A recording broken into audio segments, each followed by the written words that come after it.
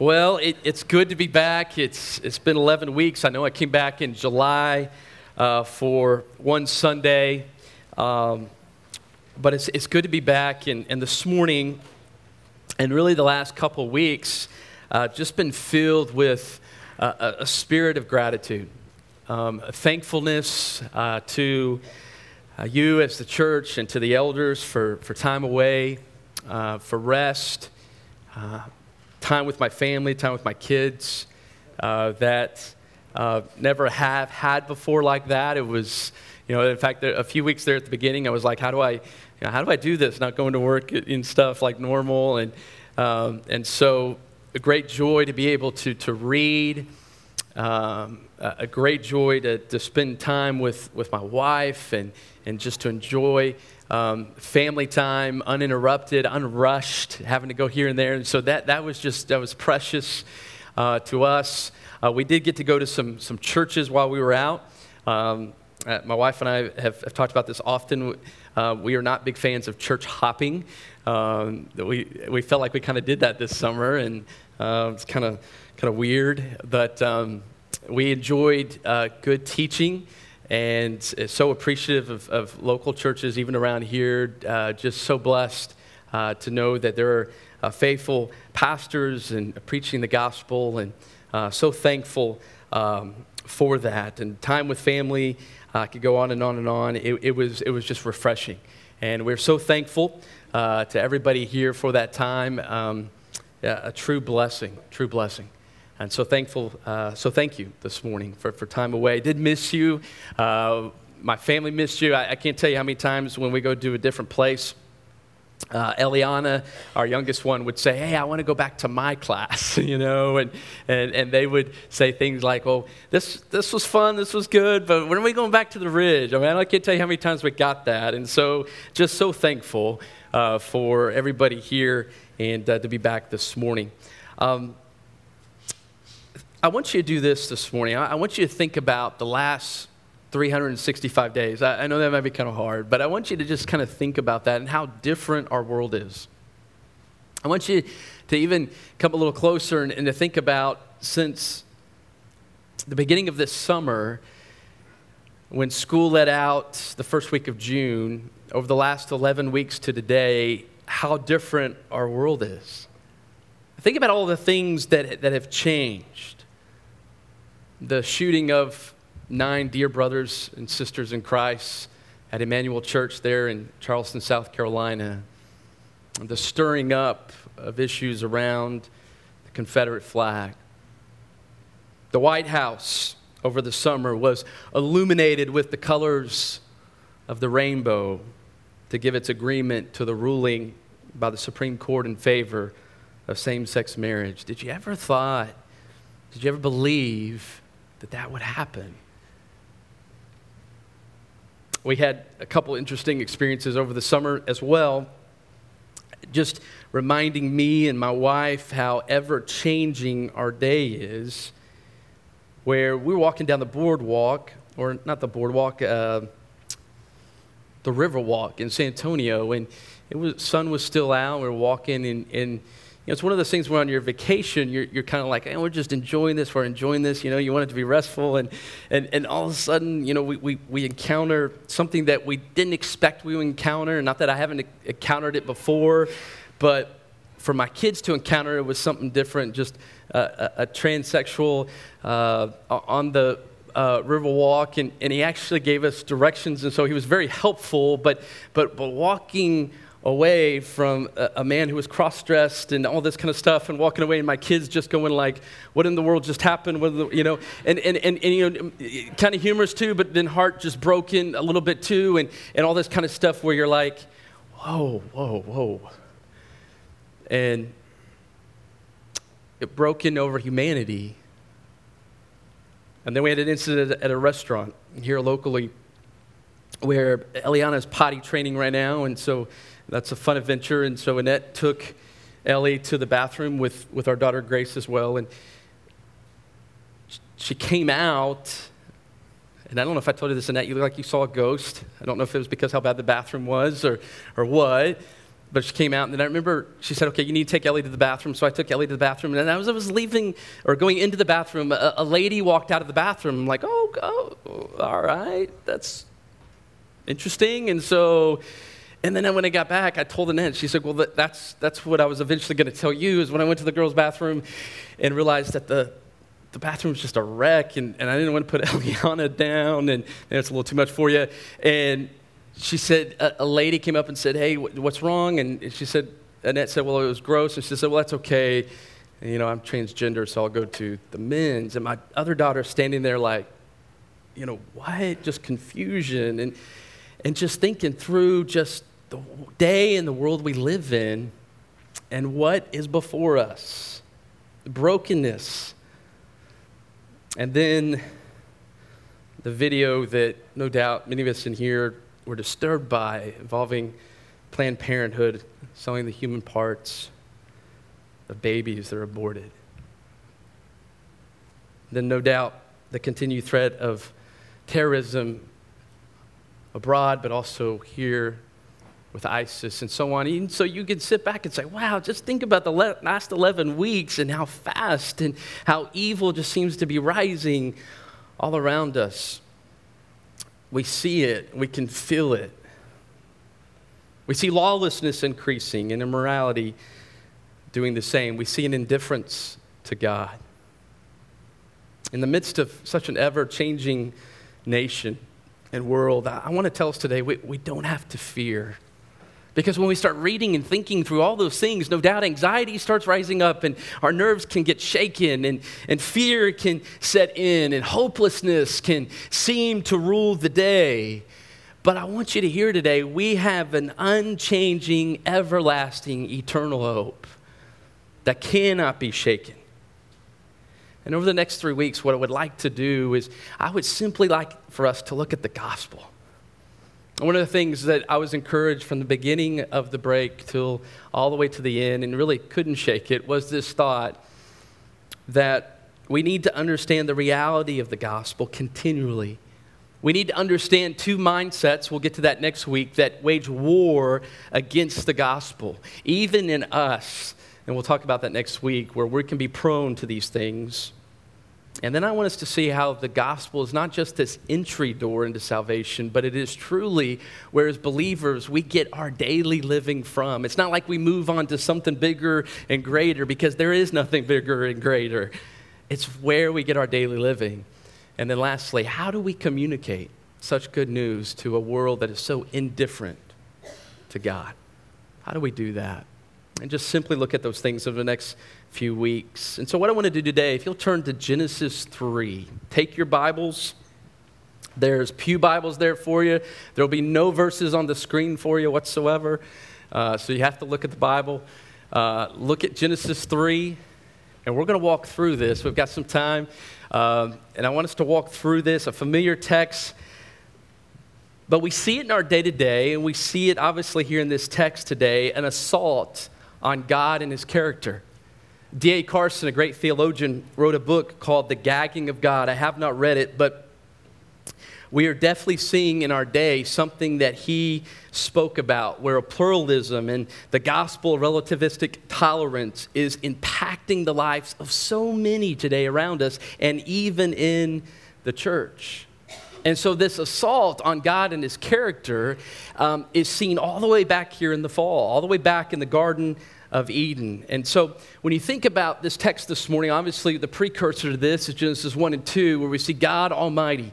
He's the creator of all things, and he created all things for his glory. And the pinnacle of his creation, we read this in Hebrews 1, we see it in Genesis 1 and 2 as well, is man. And he created you and I to enjoy him forever. And that's really the good news. That's the good news of the universe, that Almighty God has made you and I to know him and enjoy him. And there's nothing better. There's nothing better than that could ever be offered to us, than to know God, our creator. And so we see that, but we know what happens in Genesis 3. We know that everything seems to change. And so what happens? The first thing I want us to see this morning, these first few verses, is that the trust relationship that was present in the garden between the man and the woman and God is attacked. It's attacked. And so look at Genesis 3:1. It says, the serpent was more crafty than any beast of the field which the Lord God has made. And he said to the woman, indeed, has God said, you shall not eat from any tree of the garden.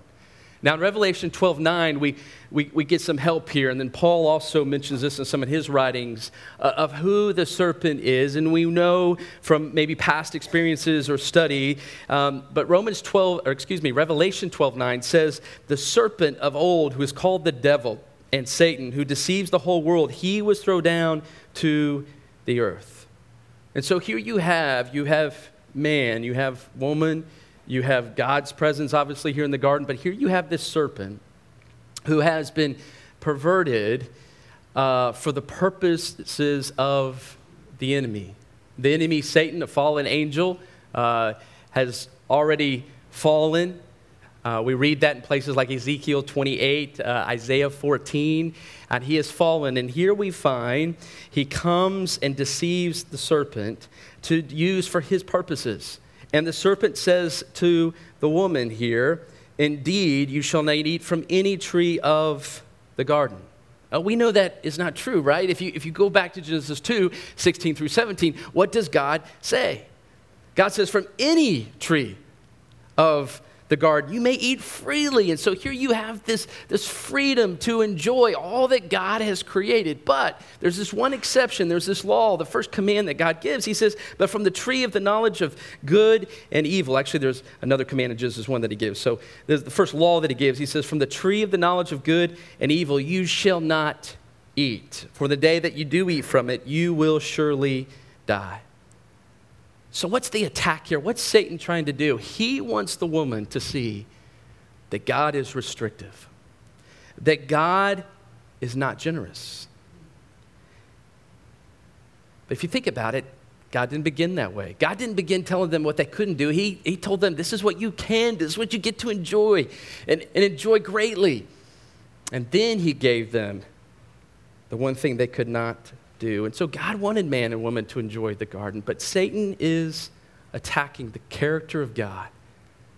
Now look at 2 and 3. The woman said to the serpent in response, this crafty, cunning, in a negative way, the enemy trying to deceive her. Listen to what she does in response. From the fruit of the trees of the garden we may eat. She was right. But from the fruit of the tree which is in the middle of the garden, God has said, you shall not eat or touch it, or you will die. She corrects the enemy, but in a response, there's a couple things I want us to notice here. What name does she use for God? If you look how Moses speaks of God in Genesis 1, 2, and even places in chapter 3, God is referred to as Lord God, Yahweh. It's the name of God. It's the holy name of the one true God. But the enemy comes on the scene in verse 1, and how does he refer to God? Just simply God.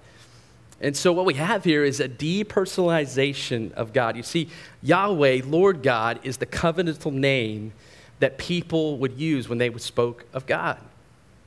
And what does Eve do? Eve starts following down this path of using this same depersonalization of God. We kind of see a change here in the use of the name of God that she is using. And then second, what does she say? It seems like she adds something here. It says that you are to not eat, but we don't see that you shouldn't touch it. Eve says that's added. Now, we don't know for sure. Adam could have told her this, and so she's listening to Adam. It could also be her way of just kind of adding a rule in. And do we not do that sometimes? We kind of add things to it, regulations and rules to spirituality. Now, who knows? Maybe God allowed them to be Tarzan on the tree, but not just eat of it. We don't know for sure what's going on, but it's very interesting here that she says not only not to eat of it, but even you cannot touch it. But she does understand you will die. You see the severity here. You disobey and death will come. And then the serpent says to the woman in response, you surely will not die, for God knows that in the day you eat from it, your eyes will be open and you will be like God, knowing good and evil. And so, again, Satan says God in his word cannot be trusted. the great liar, says God cannot be trusted. Surely God did not say you would die. This idea of death that God spoke about in Genesis 2 and then here in Genesis 3, what is being talked about, and obviously Satan is lying about, refers to really three different types of deaths that we're aware of, right? That we know. Physically, one day, we'll be separated from, our body will be separated from our soul. We know that death is coming. We know, second, that when we die spiritually, we're separated from God, and obviously that's going to be experienced here. And then, lastly, we'll die eternally. Those who, without Christ, die eternally and permanently separated from God forever. But here the enemy says, surely that won't happen. Surely that won't happen if you eat of the tree. Instead, what does Satan seem to kind of be promising here? I think he seems to be promising that disobedience, stepping outside of God's will be liberating. That you'll find a new kind of freedom that otherwise you would have never experienced before. So let's pause for a moment, hit the pause button. We're to step back and think through some things, and I want us to think through something that theologian Sinclair Ferguson says and points out about the original command back in Genesis 2:17. We've mentioned it, where God says, do not eat the fruit from the tree. You think about that. God did not tell them why. Sure, he said, if you eat of the tree in the middle of the garden, you will surely die. He said that, but beyond that, there is no more explanation. And so this lack of explanation was a call to something. And this is important. It was a call to obey God out of a love and trust in him for who he was in himself. And Satan was attacking that. And so the command sought not merely this behavioral compliance, but this attitude and this personal relationship to God with trust and innocence that was present there in the garden. And you see, that's the good news that rings throughout the universe from the heart of God, is that you can have a relationship with God. You can know the creator of all things. And Satan here wants to attack that. And so the enemy here in Genesis 3:5 wants the woman to see that God is restrictive, that he's keeping something from her, that he's not generous, that he cannot be trusted. And so he tempts the woman to disobey so that she can be like God, knowing good and evil. And this is the lie that Satan brings in to the fabric of our society, that you can be your own God. That was at the core of his rebellion, believing that he was a God and could be greater than God. And it's the lie that you and I in our world, we can be tempted to believe, that we can be our own God, that we can define our own morality, that we can define our own truth, what is right and wrong, that we can be our own authority, that we don't have to have any accountability. And we see it continuing today. Peter Watson, in his book, The Age of Atheists, How We Have Sought to Live Since the Death of God, says, there are those who may not necessarily be atheists today, but who do not feel part of any particular religious institution or even tradition. And so there's this name for them today. If you read people like Barna, George Barna, there's a phrase in today's culture being used, especially in the Christian culture, of the nones. And I don't mean N-U-N-S, I mean N-O-N-E-S, where people have today no background whatsoever of religion, any type of tradition that speaks of any moral framework whatsoever. And so there's none, that there's no experience whatsoever of any kind of spirituality or even any type of religion. And he says in this book, Peter Watson does, is they see no need to explore possible religious solutions to any of their problems. They do not believe people need God in order to have a strong moral framework, to aspire for or achieve greatness, or to simply have a full and happy life. It's absent. This is the day we live in our land. And so the enemy here wants the woman to believe that she can be her own authority, that she doesn't need God, and that disobeying God really is not that bad of a thing, and surely you won't die. And so he lies.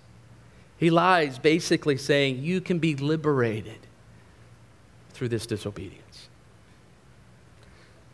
In Genesis 3:6, look what happens. The woman saw the tree. She saw that it was good for food and that it was delight to her eyes and that the tree was desirable to make one wise. She took from its fruit and ate, and she gave also to her husband with her, and he ate also. And so the woman, being deceived, begins to contemplate, begins to rationalize, begins to think through of the type of a level of experience that she could have that she's never known before when she was obedient and trusting God and his grace and his generosity to her. But now she thinks and buys the lie that I can experience something different, something liberating that Satan is throwing out to her. And she's willing, and she falls into it.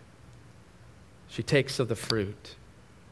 In James 1:14-15, we read about the cycle of sin, the same cycle that we see here, where James says when each one of us is tempted, when he is carried away and enticed by his own lust, then when lust is conceived, it gives birth to sin. And when sin is accomplished, it brings forth death. It brings forth a separation between God and man, unlike anything else. But what does the man do? It's interesting here. Paul mentions this, that Eve is deceived. He mentions that in his writings. But what does the man do? It seems like the man just, eyes wide open, just jumps in and falls into disobedience. When he was to lead, when he was responsible for authority over the woman, he just jumps right in. And so God, according to his sovereignty, he allows this couple to choose obedience or disobedience. He even allows Satan a chance to test humanity, and they're tested, and they fail. And here, as we know, what it comes into the human race is called original sin. In Romans 5:12, it says, through one man sin entered the world, and that's what happens here. As Adam was to be the safeguard for his family, to oversee Eve, he fails in that. And so through him, sin enters the human race. David says, behold, I was brought forth in iniquity, and in sin my mother conceived me. Romans 3:23, all of sin, all fall short of the glory of God. And so they bought the lie. They bought the lie, believing that God's character, believing that his words could not be trusted. And I love how Sinclair Ferguson speaks of this. He says this, it's the lie that sinners over history. All of us have bought or have felt this or maybe believed this in our heart before. And here's what he says. It is the lie of the not to be trusted because he does not love me, false father, that came into the bloodstream of the human race as a default heart condition for us all. It's deep in the human mind. And now at the bottom of our souls, we fail. We struggle to trust God and his goodwill toward us. We struggle with that. And we think, sin and another way would be more liberating, even if it means disobedience. And so the effect, where do we see the effect? It says the eyes of them were opened in verse 7. As they buy Satan's lie and they knew that they were naked, they sewed fig leaves together and made for themselves loin coverings. And so at once, physically they did not die, but spiritually separation comes in and they start realizing that the guilt and the shame that now covers them. And so where liberation was promised by the enemy, now what are they? They're in a prison. They're in a prison of shame and guilt. And they're trapped. And so their first attempt is religion, trying to do what man could do and covering themselves with fig leaves, trying to attempt to make themselves okay with God. And they try to hide. Look at verse 8 through 10. It says, they heard the sound of the Lord God walking in the garden in the cool of the day, and the man and his wife hid themselves from the presence of the Lord God Almighty among the trees of the garden. Then the Lord God called to the man and said to him, "Where are you?" God is not ignorant of where they're at, but he is just calling them out here to speak and to communicate with them. And he said, "I heard the sound of you in the garden," the man did, "and I was afraid because I was naked, so I hid myself." Over shame and guilt, they hide. They hide. This trusting relationship is lost. Innocence lost. But what do we see about God? He keeps pursuing. We see persistent grace. He knows what has happened. He's not ignorant of it. He doesn't bail on them. He doesn't say, "Forget you." No, he goes after them. And then look at verse 11 through 13. God responds, he says to the man, "Who told you that you were naked? Have you eaten from the tree of which I commanded you not to eat?" The man said, "The woman whom you gave to be with me." Interesting phrase. "She gave me from the tree and I ate." And then the Lord God said to the woman, "What is this you have done?" And the woman said, "The serpent deceived me and I ate." And what's the problem here? Adam doesn't take responsibility. In fact, he blames God for giving him something good. Right? I mean, that's what he said back in Genesis 2. He was so excited about this woman and God's gracious gift, but he has bought the lie that God is not good. And now he has blamed what has happened on God and his wife. Eve, though what she says is true, basically has this attitude of the devil made me do it. And reality is, you and I are responsible. We're responsible for our own sins. They are responsible for their sin here. But we hate to admit it. We hate to take responsibility. Why? Because we hate to admit that we're wrong. We're prideful. We have a higher view of ourselves than we ought. And we want to act like we have it all figured out. We want to act like we have it all together.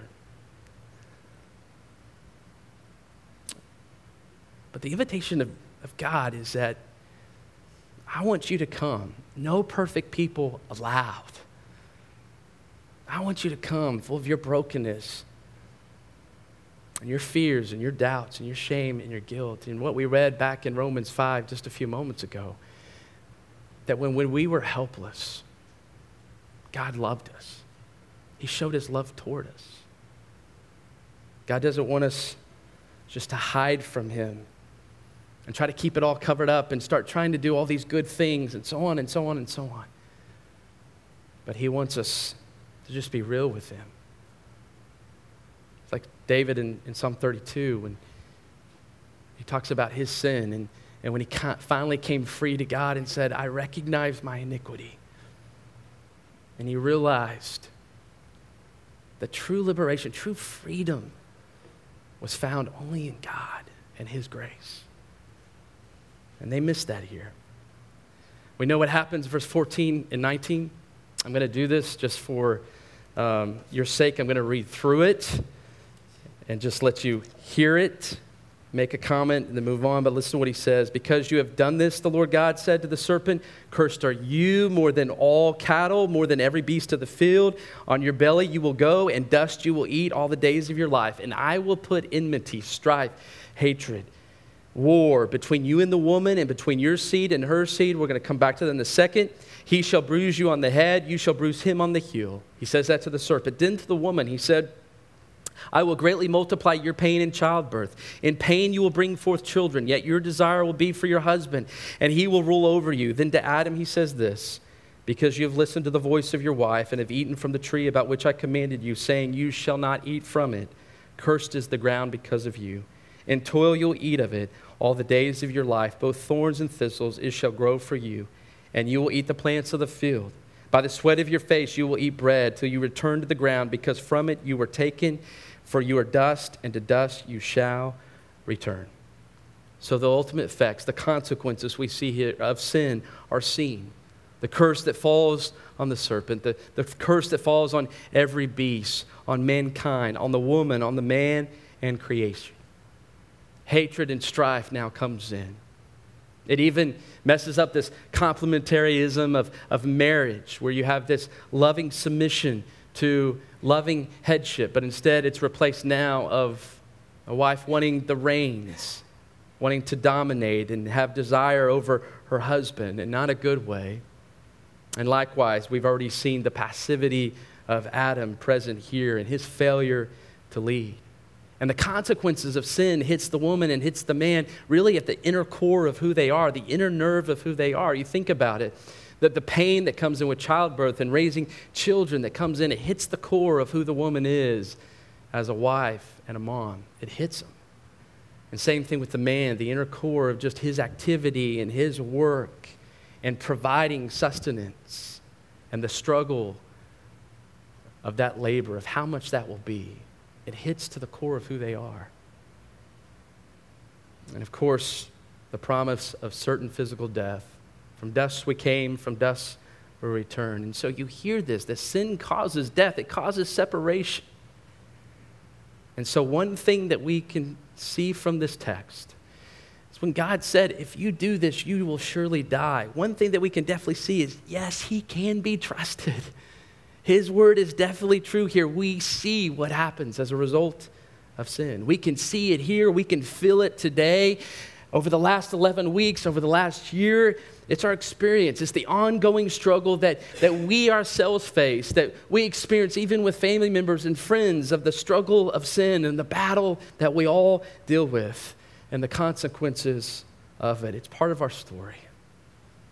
We hate it, yeah, but it's real. And obviously the ultimate separation that comes is in verse 22 and 24, is God will drive them out of the garden. And they'll be separated from God. But I want us to see this morning. There is hope. In a world of unchanging or ever-changing times, a world where evil is rising and lawlessness seems to be increasing ever more every day, all around us, from our city streets to the national level. There is hope.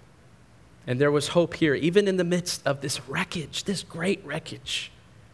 And look at verse 15. It's called the proto-evangelion. Just a fun word for you this morning. It means the first gospel.